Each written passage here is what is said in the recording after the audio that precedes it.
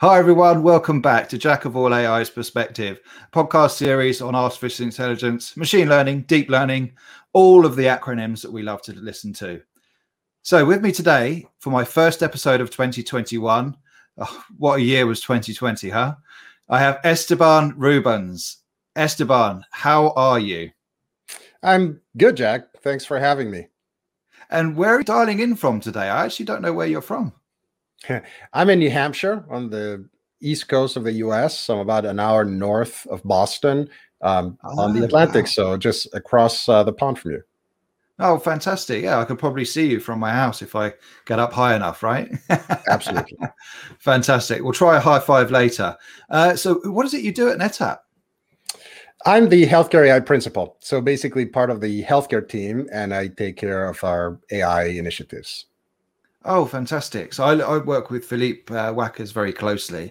So AI and healthcare, what is the main, what would you say is the main benefit that healthcare can see from AI?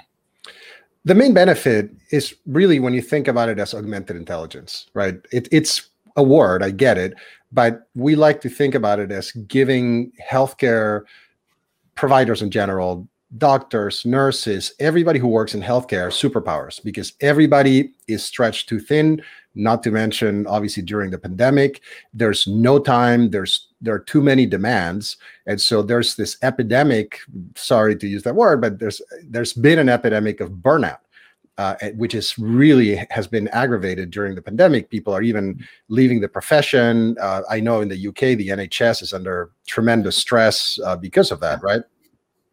Oh, absolutely. The NHS is under huge pressure, and obviously, like you say, with the epidemic of coronavirus, it's quite tough. And I can totally understand where the burnout is coming from, because they'll, it's not like they're dropping in numbers because they're falling ill, and then it's reliant on people that were already worked a 16-hour shift. They've got to do another one the next day because such and such isn't in. And man, I mean, it is incredible. At the moment, we've got about 30,000 people in hospital beds. A good portion of those are on ventilators, of course. So, I see, certainly, as you say, superpowers, right? I really like that term. It's not so much as we're saying, right, let's use CRISPR and do some gene editing. It's more around, of course, augmenting that patient pathway in the way of diagnosis as well as treatment, right? So, yeah, a lot else. I mean, so there's diagnosis, there's detection before the diagnosis, and there's a lot of administrative stuff that is really helped by AI. If you think about RPA, robotic process automation, that really it benefits, like all these repetitive tasks that are boring for humans and therefore prone to error. Those can be automated using RPA. There are actually companies that are focusing on RPA in healthcare specifically. That's all they do because it's such a big market. So they talk about software that's a robotic worker, right? You have claims processing, even in different kinds of healthcare systems. You take the US versus the UK or, different parts of Asia. There's always some notion of billing that you have to do. It may not be as insane as what we have in the US, but those are the things that are not really great for people to do. So best to have machines do them. So what I'm trying to say is it's not just the medical stuff, right? It's everything that's around it. And so there's really, we've just started scratching at this, scratching at the surface is a very, very thin layer of what can be done. And so it's got a bit of a snowball effect where when people see how well it works, they say, oh, why don't we do this or that? And so the fact that it's under the AI umbrella is a bit of a misnomer, because sometimes there's a bit of backlash regarding that. It's data science that's powered by GPU compute and very fast storage. And so how, whether you have neural networks or not is not that important. Yeah, absolutely. And I think probably the AI backlash is around jobs, right? And I always say, very much like you say, it's about empowering people, empowering radiology, cardiology, all the ologies, right? To improve their working lives, because kids these days, they're not going to school. I say this so much. Kids these days are not going to college or university to learn how to infer from cancer scans, right? What a tumor or what malignancy or what milk or calcium deposits rather look like. You know, they're going to look at how to play Fortnite or whatever, right?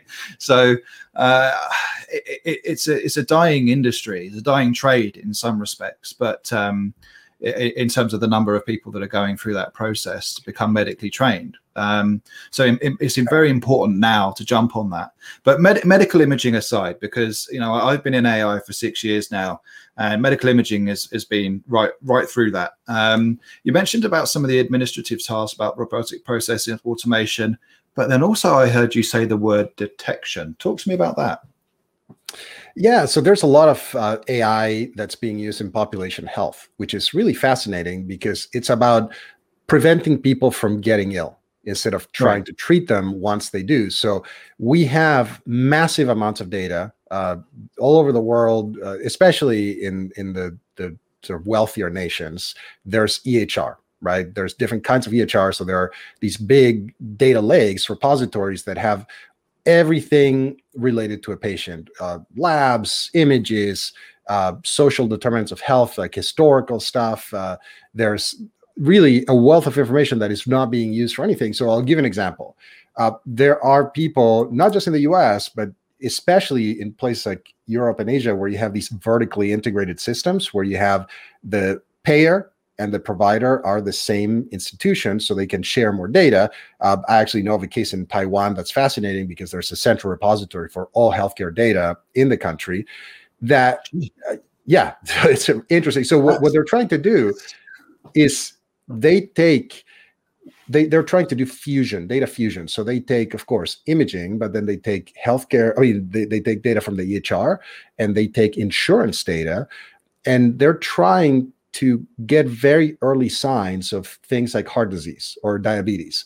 So, and this is all through the wearables, IoT, even from a smartphone to a Fitbit. Everything. Thanks Google for buying those guys. Whether that's going to go through or not, we don't know. It's interesting that it's completed before it's been fully looked into, right, from a competition's perspective.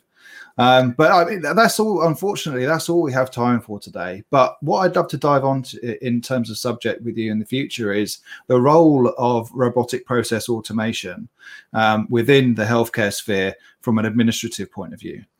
Because I think that's incredibly important for us to start understanding in a bit more detail. But Esteban, thank you so much for coming on today.